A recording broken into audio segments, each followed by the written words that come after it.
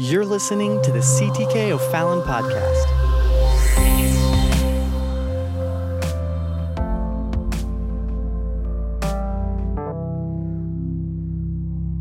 Everybody say praise the Lord. Amen. It's the last night of the Origin series. Everybody say praise the Lord. Amen, amen, amen. And we're excited to be in the house of the Lord. Thank you for being here tonight. And thank God for a wonderful spirit we felt here tonight. What a tremendous time we had last night in prayer. Amen. A prayer meeting. Thank you to everyone that made their way out to the house of the Lord. And just so excited about what God is doing, the good things God is doing. Amen. Around here. I have a presentation timer that I use, but it has just converted to some Asian language. And so I don't know if I'm going to hit the right button or not. We'll see. It's counting numbers, so this works. So we'll see. So, amen. Praise the Lord. I printed out all of the notes for this series, 30 pages long. And so tonight we're going to summarize. And these are just here for looks, so we're not going to go through these. But they are handing out a little summary, and we'll look at that in just a moment together. But then at the end of this tonight, we're going to give you question time, Lord willing. That's the plan here, to get into some question time. And if you have a question, I'd like for you to ask that if you're here in the room. I know I had several people text me and say, Pastor, we're not able to make it. We're online tonight. And so they're going to put something on the screen, I believe, that's going to give the church phone number, which I have here. And you can send your question in by text for those that are not here with us tonight. We covered a lot of ground. It's taken us now 23 weeks to do so. And we are here in chapter number 11. And so we're going to pick up with the very last segment of chapter number 11. And so for me, allow me to get to page 29 of my notes. The very last page, the very last segment of my notes here. And we're going to cover this. How many have enjoyed this journey through Genesis chapter 1 through 11? Such rich passages of Scripture. Give the Lord a hand clap. Amen. Thank God for His Word. Thank God for His truth. And we give God glory and honor and praise. And forgive me. Thank you for bearing with me. And forgive me if it has taken a little bit long to get through here. But there was some things that I did feel that I needed to lay some groundwork for and to explain and to talk about. And so we're picking up here. Last week we talked about the Tower of Babel. We covered that. I won't rehash that, but we were coming into chapter 11, and he's telling us now man's rebellion after we've gotten into the new world, after the flood. Man's rebellion is such that he decides that he's going to make a great name for himself. Now we have surmised that perhaps they're building this tower because they indeed wanted to escape the judgment of God. Scripture does not necessarily say that, and so we always have to be cautious in our speculations. But one thing that it does say is that they were denying God, and they were desiring to build a tower. In verse 4, it says, let us build a city and a tower whose top may reach unto heaven, and let us make a name, lest we be scattered abroad upon the face of the whole earth, which is what God had commanded them. So they are in defiance against the very word of God. And so God now looks down, having already made the promise that He would not destroy the earth again with a flood. And He says, there's nothing withholding from these people. If they set their mind to it, they're going to accomplish many things. And so to slow that progress down, this is literally what the text is telling us, to slow that progress down, God chooses to confound their languages.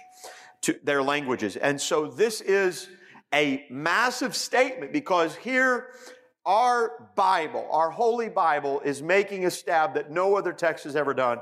And that is not only proclaiming the origin of all humanity, but now proclaiming the origin of all languages. And this is where it comes from.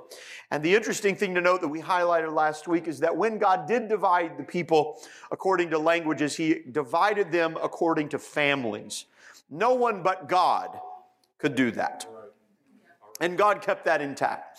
And he sets about this division, and from that they then scatter, and the progress of man is slowed down. We have now seen in just perhaps our lifetime, those of us that are in this room, perhaps within our lifetime, we have just really seen in the last, you could say maybe the argument, even the couple hundred years, where really cultures from all around the world could really come together. And really it was the advent of the internet that has made it so speedy for us to get to a place where man can work together now and break down those barriers. And we are seeing the rapid,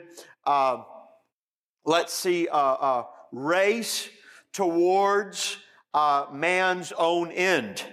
And this race, this progress of technology, this progress of governments and politics and policies and all of this stuff is really in deference to God without any regard to God.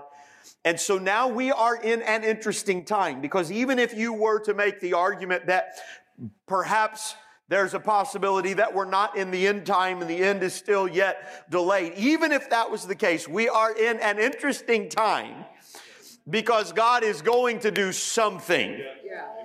And so now this brings us to a place I think we could see where maybe this is the end. And this is all wrapping up. This is all coming to where now what is the next thing that God is going to do to bring in his judgment, to make a statement. He's getting this world ready. Folks, we better be ready right now. Amen. So if you're looking at anything in this rapidly makes you want to jump from chapter 11 to the book of Revelation, chapter number 1, and say, okay, wow, this is where we're at. This is the things that we need to hear to. What is the Spirit saying to the church? This is what we need to pay attention to. What's going on in our own hearts. So let's pick up if we can. Now we come through that. God scatters them out. And now we come to verse 10. And now this is a unique thing, because in chapter 10, we had Noah's descendants with Japheth, Ham, and then Shem. And in chapter 10, Shem's descendants is largely the descendants of the Hebrews. It's highlighting the descendants of the Hebrews, because it says in chapter 10, verse 21, and Shem also the father of all the children of Eber, the brother of Japheth the elder, even to him were children born. The highlight there of the phrase, the father of all the children of Eber, is where Eber is where the term Hebrews come from. Most scholars believe. And so this is highlighting the Hebrews. But now in chapter 11, we're not just looking at the Hebrews, but we're actually following the Messianic line. We're connecting Shem, who is connected to Noah, who is connected to Adam through the genealogy here. But now we're connecting to Abraham. And this is very significant, because it's through Abraham that God's going to bring the Messiah. So go on and let's read. Verse 10. These are the generations of Shem. Mm-hmm. Shem was 100 years old and begat Arphaxad 2 years after the flood. 2 years after the flood, all right. And Shem lived after he begat Arphaxad 500 years and begat sons and daughters. Yes. And Arphaxad lived 530 years. 35 years, yes. And begat Salah. Yes. And Arphaxad lived after he begat Salah 403 years and begat sons and daughters. Yes. And Salah lived 30 years and begat Eber. Okay, so here's Eber, the father of the Hebrews. Let's just pause for a moment, if you can. Arphaxad, that's a unique name, obviously. You can't forget that one. Lives here about 450 years, somewhere in that time, but he was born 2 years after the flood. His lifestyle, his life alone would have seen such great, incredible, massive climate change after the global flood, after a total destruction. And so he's living through this as this earth is recovering. This is quite an incredible thing just to pause and to highlight and to think about. And yet we fast forward right through that. We're skipping right through here. And I want to recommend you to go back and see the movie Is Genesis History. It's a documentary, incredible documentary. You may not agree with everything, but it's definitely thought-provoking, and it has a lot of good content. I think makes some of the best arguments is Genesis History. You can also go to isgenesishistory.com. You can purchase it. You can watch it on Amazon Prime. Other ways, it's about an hour and 45 minutes long, but it is well worth your time for, as a Christian, as a Bible believer, the apologetics of this documentary. I would highly recommend this. Get your family together, sit your children together. It's got some interesting things, and say, we're going to listen to this. It's well worth your money. Amen. Let's read on. And Salah lived after he begat Eber 403 years and begat sons and daughters. All right. And Eber lived 430 years and begat Peleg. All right. Where the earth was divided in those days, whether it was literally the continents divided or most likely included the reference to the fact that the world as we know it, the people, the nations divided, probably Genesis chapter 11, the Tower of Babel, explained in his lifetime. Go on. And Eber lived after he begat Peleg 430 years and begat sons and daughters. Yes. And Peleg lived 30 years and begat Reu. And Peleg lived after he begat Reu 209 years and begat sons and daughters. Okay. And Reu lived 230 years and begat Serug. And Reu lived after he begat Serug 207 years and begat sons and daughters. Yes. And Serug lived 30 years and begat Nahor. And Serug lived after he begat Nahor 200 years and begat sons and daughters. Yes. And Nahor lived 29 years and begat Terah. Yes. And Nahor lived after he begat Terah 119 years and begat sons and daughters. Okay, does anybody notice anything here? Their lifespan is getting shorter and shorter. So something changed. And now the process of this new climate, there is some kind of degeneration that we see, that science would corroborate as well. But their lifespan is getting younger and younger. Yes, go on, read. And Terah lived 70 years and begat Abram, Nahor, and Haran. Okay, so now there's a unique distinction because it gives 10 generations and then it gives the listing of all three sons, sort of like the same before Noah. And now read on. Now these are the generations of Terah. Yes. Terah begat Abram, Nahor, and Haran begat Lot. Okay. And Haran died before his father, Terah, in the land of his nativity, in Ur of the Chaldees. Yes. And Abram and Nahor took them wives. The name of Abram's wife was Sarah, and the name of Nahor's wife, Milcah. Yes. And the daughter of Haran, the father of Milcah, and the father of Iscah. Yes. But Sarah was barren, and she had no child. And Terah took Abram his son, and Lot the son of Haran his son's son, and Sarah his daughter-in-law, his son Abram's wife, and they went forth with them from the Ur of the Chaldees to go into the land of Canaan. And they came unto Haran and dwelt there. And the days of Terah were 205 years, and Terah died in Haran. And Terah died in Haran. So here we close out the chapter with Terah, the father of Abram, and we see the lineages all come down. In verse 27, we see now these are the generations of Terah. And that phrase there we highlighted is used 6 times in the account from Genesis chapter 1 through 11. And so this whole process is sort of divided into 6 different books or 6 different collections, some longer than the other. But we come down to Terah now, Abram's son. They're living in Ur of Chaldees, which is a very interesting place over there in where we would call Persia today or Syria, over in that Mesopotamian area. And Terah actually leaves Ur, and he's on his way to Canaan. And we see this, and to wrap up the story before it gets into the context, it sort of finishes this story. And on his way, they stop and they settle. And then when they settle, to finish the story, it lets us know that Terah died there. And then in chapter 12, it's going to pick up and it's going to begin the story of Abram. And it's going to tell us that God spoke to him and God pulled him out, called him to a land of promise, and he left and he went to the land of Canaan.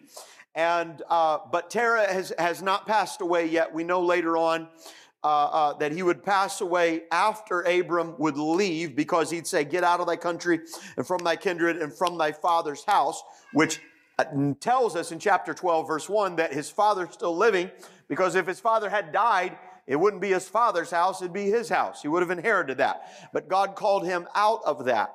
And so, but chapter 11 is just giving us the end of Terah's life, because chapter 12 is going to start a whole new division. So what we read in these is just the genealogies, and what it's really doing is it is defining for the children of Israel, the people of God, those that are chosen and called out, those of Abraham's seed. It is connecting them to Noah, Shem's son, and then through Shem's lineage comes Abram. And Abram is the one to whom God's going to make a covenant, a new covenant. They're going to live. And ultimately, Messiah is going to come out of his lineage. And so this is an incredible thing. Now it's making it personal. It's drawing them in. This is your heritage. And distinctly connecting them back to Noah. Now, if you overlap the years that it gives us here in the times, and we have no reason to not believe or to follow the timeline that it's given us, because it's given us they were this many old, such and such was born, then they lived this many more, then they died, then such and such was so old, and so it's giving us a mathematical thing. Some people say, oh, you can't count that because there's gaps and all this stuff. Well, then why is the text being so implicit on giving us these details? I think that's a really hard thing. You have to sort of dismiss. You have to do a little bit of interesting gymnastics to sort of get around that. This is personally connecting the children of Abraham back to Noah. It's making that distinction. It's making that connection. You are a part of God's creation, and it's spelling everything out for us. Ur of the Chaldees is where he would leave. He would have to leave the city. This would have a Chaldean influence on it. And he's leaving all the wealth. He's leaving yet another city. Chapter 11 begins with a city that was built based on rebellion. Chapter 11 ends with them leaving a city because God had drawn them out to go to the land of Canaan, which later on he says, I have given to you. The place that they would go and that they would purchase. So this final chapter is making the connection. It's after we've gone through everything and established all of the history of the world. Now this chapter is making that personal connection with the children of Israel. And so we have a summary, and here's our big summary. In chapters 1 through 11, and I'll give you this, you can write this down, there's 4 major events. And then in Genesis chapters 12 through 50, it turns from event-based, which still tells the stories of characters, but then it goes to 4 major important figures in their life. So the first 11 chapters really hinge on 4 major events. Now, there's a lot of things we filled in the gaps. We've taken 23 weeks to do that. The 4 major events of Genesis chapters 1 through 11 are this: the creation, God created; the fall of man, sin, and all the implications that come from that. This should be on your handout, on the top of your handout. The third was the flood, God's judgment, and all that entails, the salvation of Noah and his family. And then the fourth and final major event was the Tower of Babel, that God then sends down, confounds the languages, and this is the origin of languages. So we see the history of all humanity wrapped up in these 4 major events. Then when you go on, and we're not going to do that, but when you go on in Genesis chapter 12 through 50, it transitions to 4 different people that God has a covenant with, because you are not just living a series of unfortunate events, but God is a God that is personal, and he wants to have a personal relationship. And to convince them that God wants to have a personal relationship with them, he tells the story of people that he had a personal relationship with. And the last part of Genesis covers 4 people, those people being Abraham, Isaac his son, Jacob his son, and then Joseph. And Joseph going, each of them being called by God, given a covenant of God, a progressive revelation of who God is, each of them being used to one day ultimately bless all the people of the world. You cannot read Genesis and walk out of Genesis and say, thank God I'm a Jew, or I wish I was a Jew, or Jews are the only people that God loves, because that is not what the text says. Abraham, through you, I will bless all the people of the world. So what were the children of Israel privileged? Yes, they were privileged because they had obedience in their heritage. They had covenant in their heritage. They had communion with God in their heritage. They were privileged because God says, I want to use you to show the rest of the world who I am, to reach the rest of the world, to reveal to them who I am. And we ought to praise and thank God for that. Amen. Clap our hands for that. Amen. And God would concern himself, even after this, God would concern himself with the father of other nations, as we would see even his blessing to the seed, the children, the lineage of Ishmael.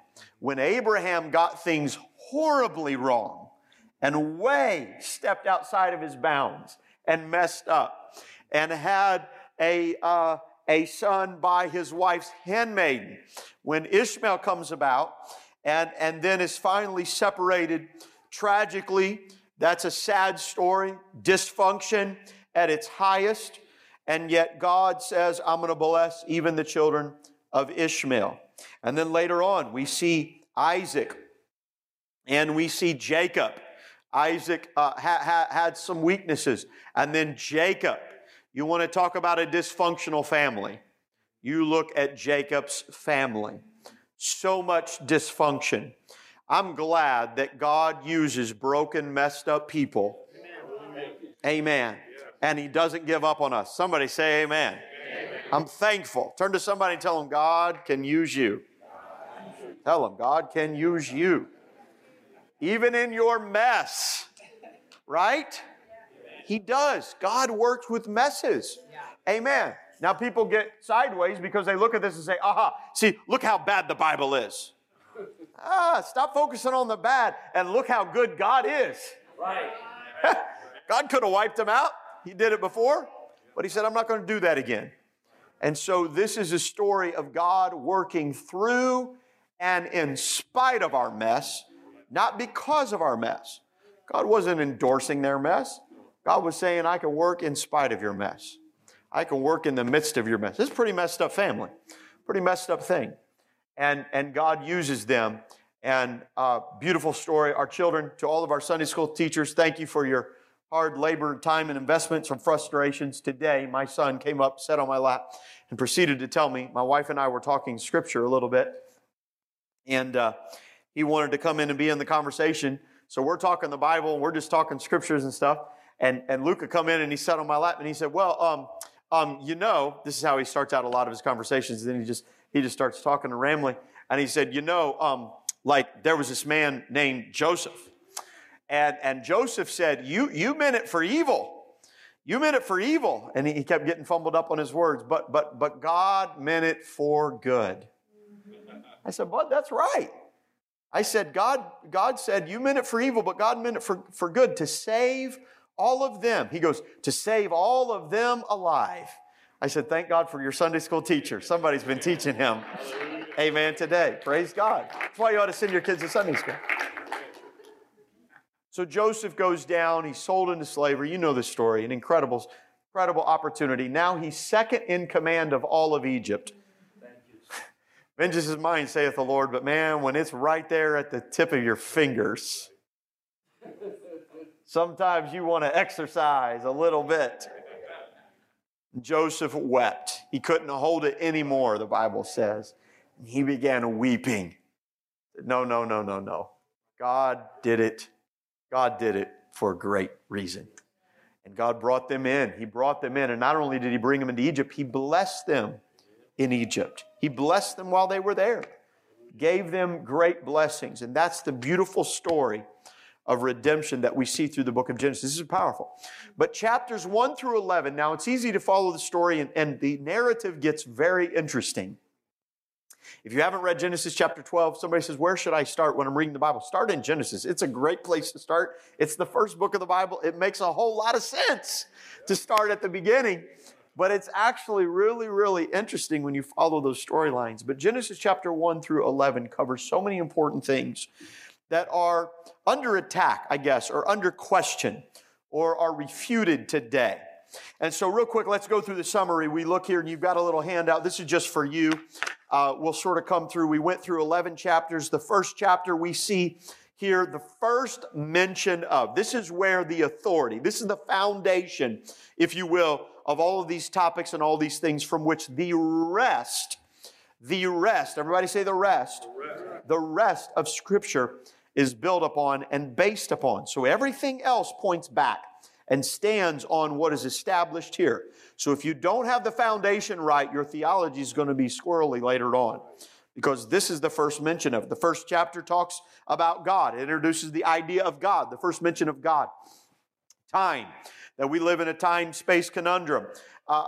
Creation, the very concept of creation. Mankind, and that man is made distinct in two parts or two entities, male and female. Chapter 2 talks about marriage, the institution of God, unashamed male, one man, everybody say one man, one woman, together.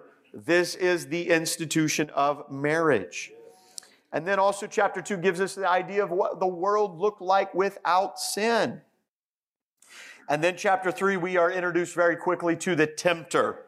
The tempter comes along, yes, in the form of the serpent. He was not a serpent. It was actually, the serpent was a tool. Therefore, the tool that yielded to Satan was cursed, did get a curse. But the tempter was Satan. We do know Satan, the devil, our adversary. That reference talked about later on in Scripture. We know the accuser of the brethren. That is established here in chapter 3, the tempter. We see in chapter 3 the fall of man. Sin comes in. We've all sinned and come short of the glory of God. We also see the first mention of the gospel message, that there is going to be salvation. You shall bruise his heel, but he will crush your head. We also see after this, we see separation from the garden and the presence of God, that there is a penalty for sin. And man was forever separated from the Garden of Eden. In that moment, God also established the need for clothing, because now their innocence was gone and they were aware of their nakedness. And so they must have a covering. And with that covering, there had to be the shedding of blood. All of these first mentions are established in chapter 3. In chapter 4, we see the worship of Cain and Abel.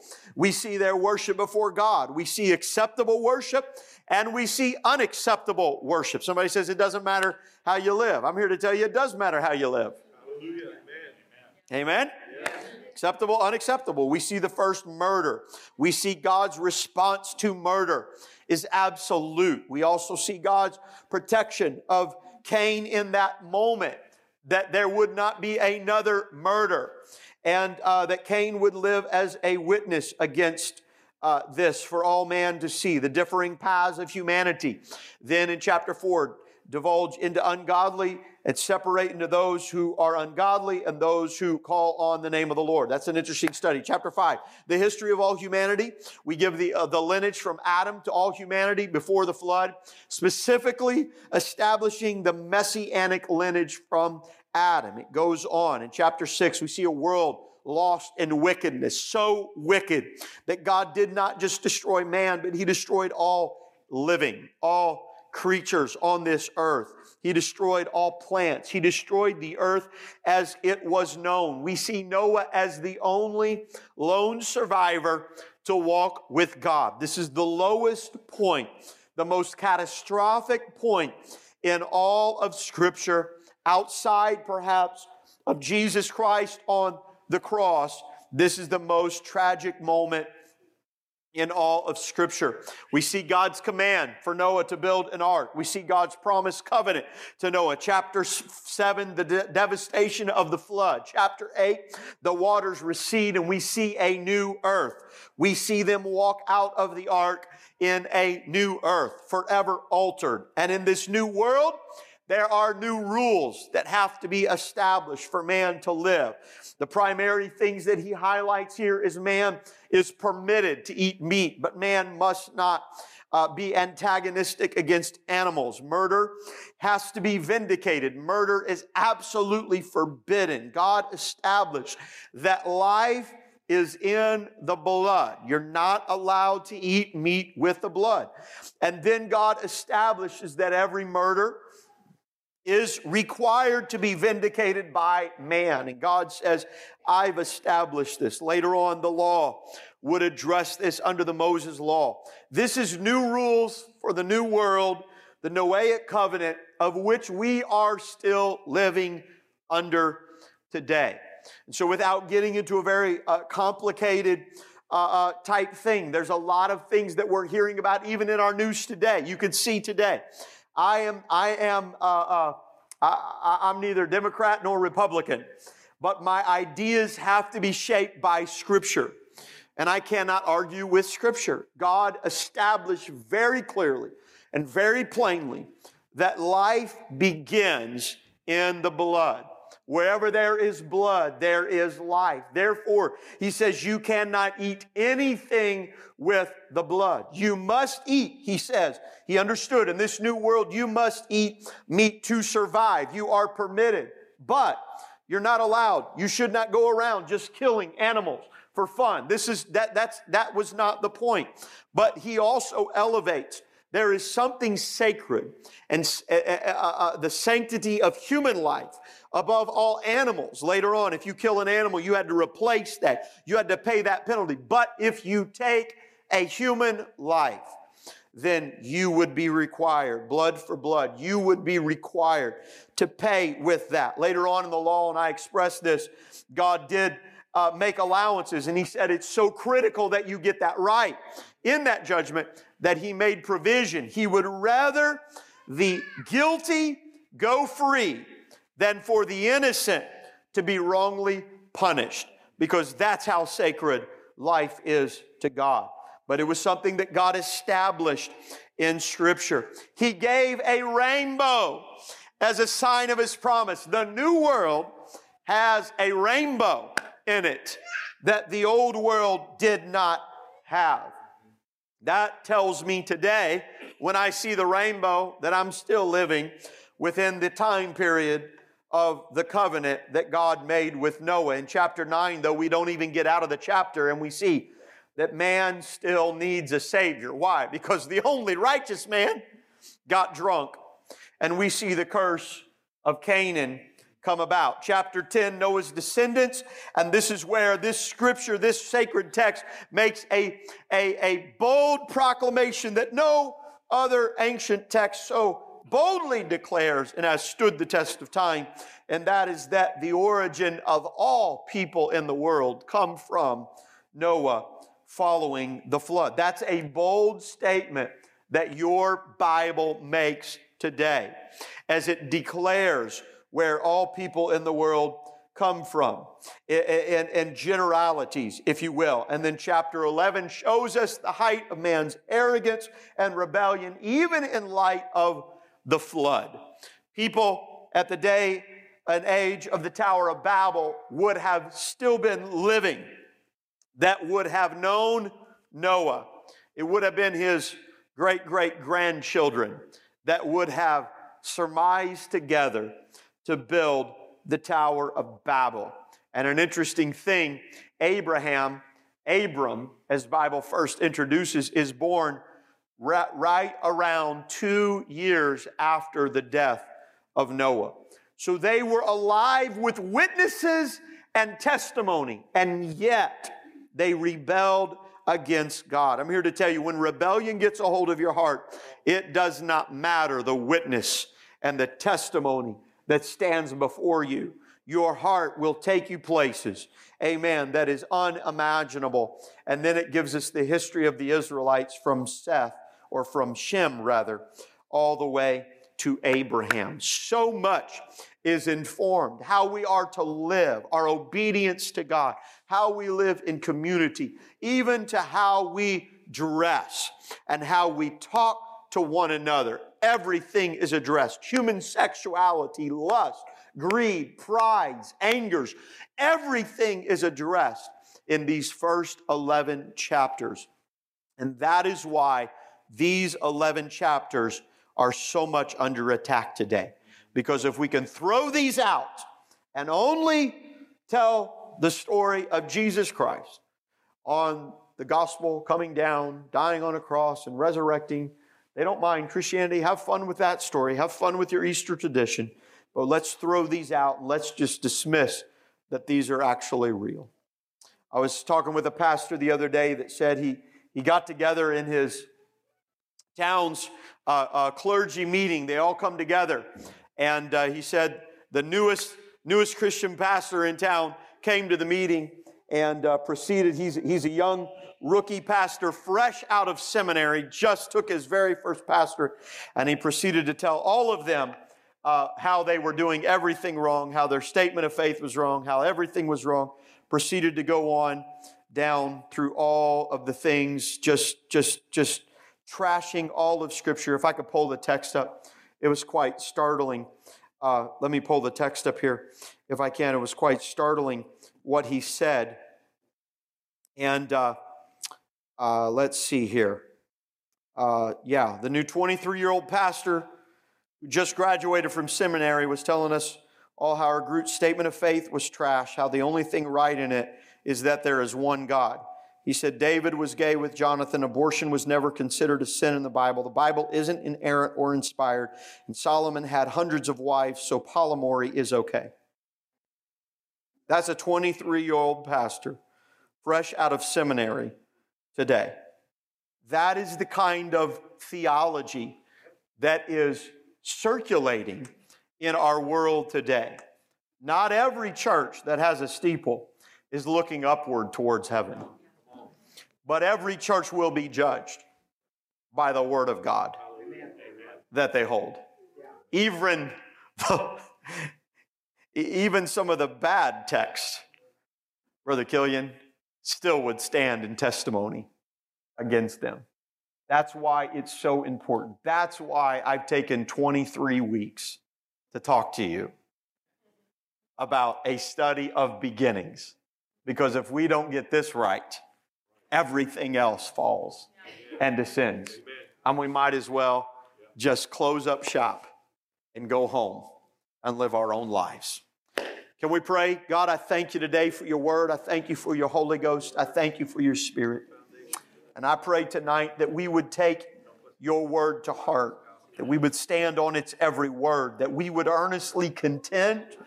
And Lord, I pray that we would endeavor to know, to be absolute in our mind, our faith in you. I thank you, God, for every truth that you've given to us. You've given it for a reason.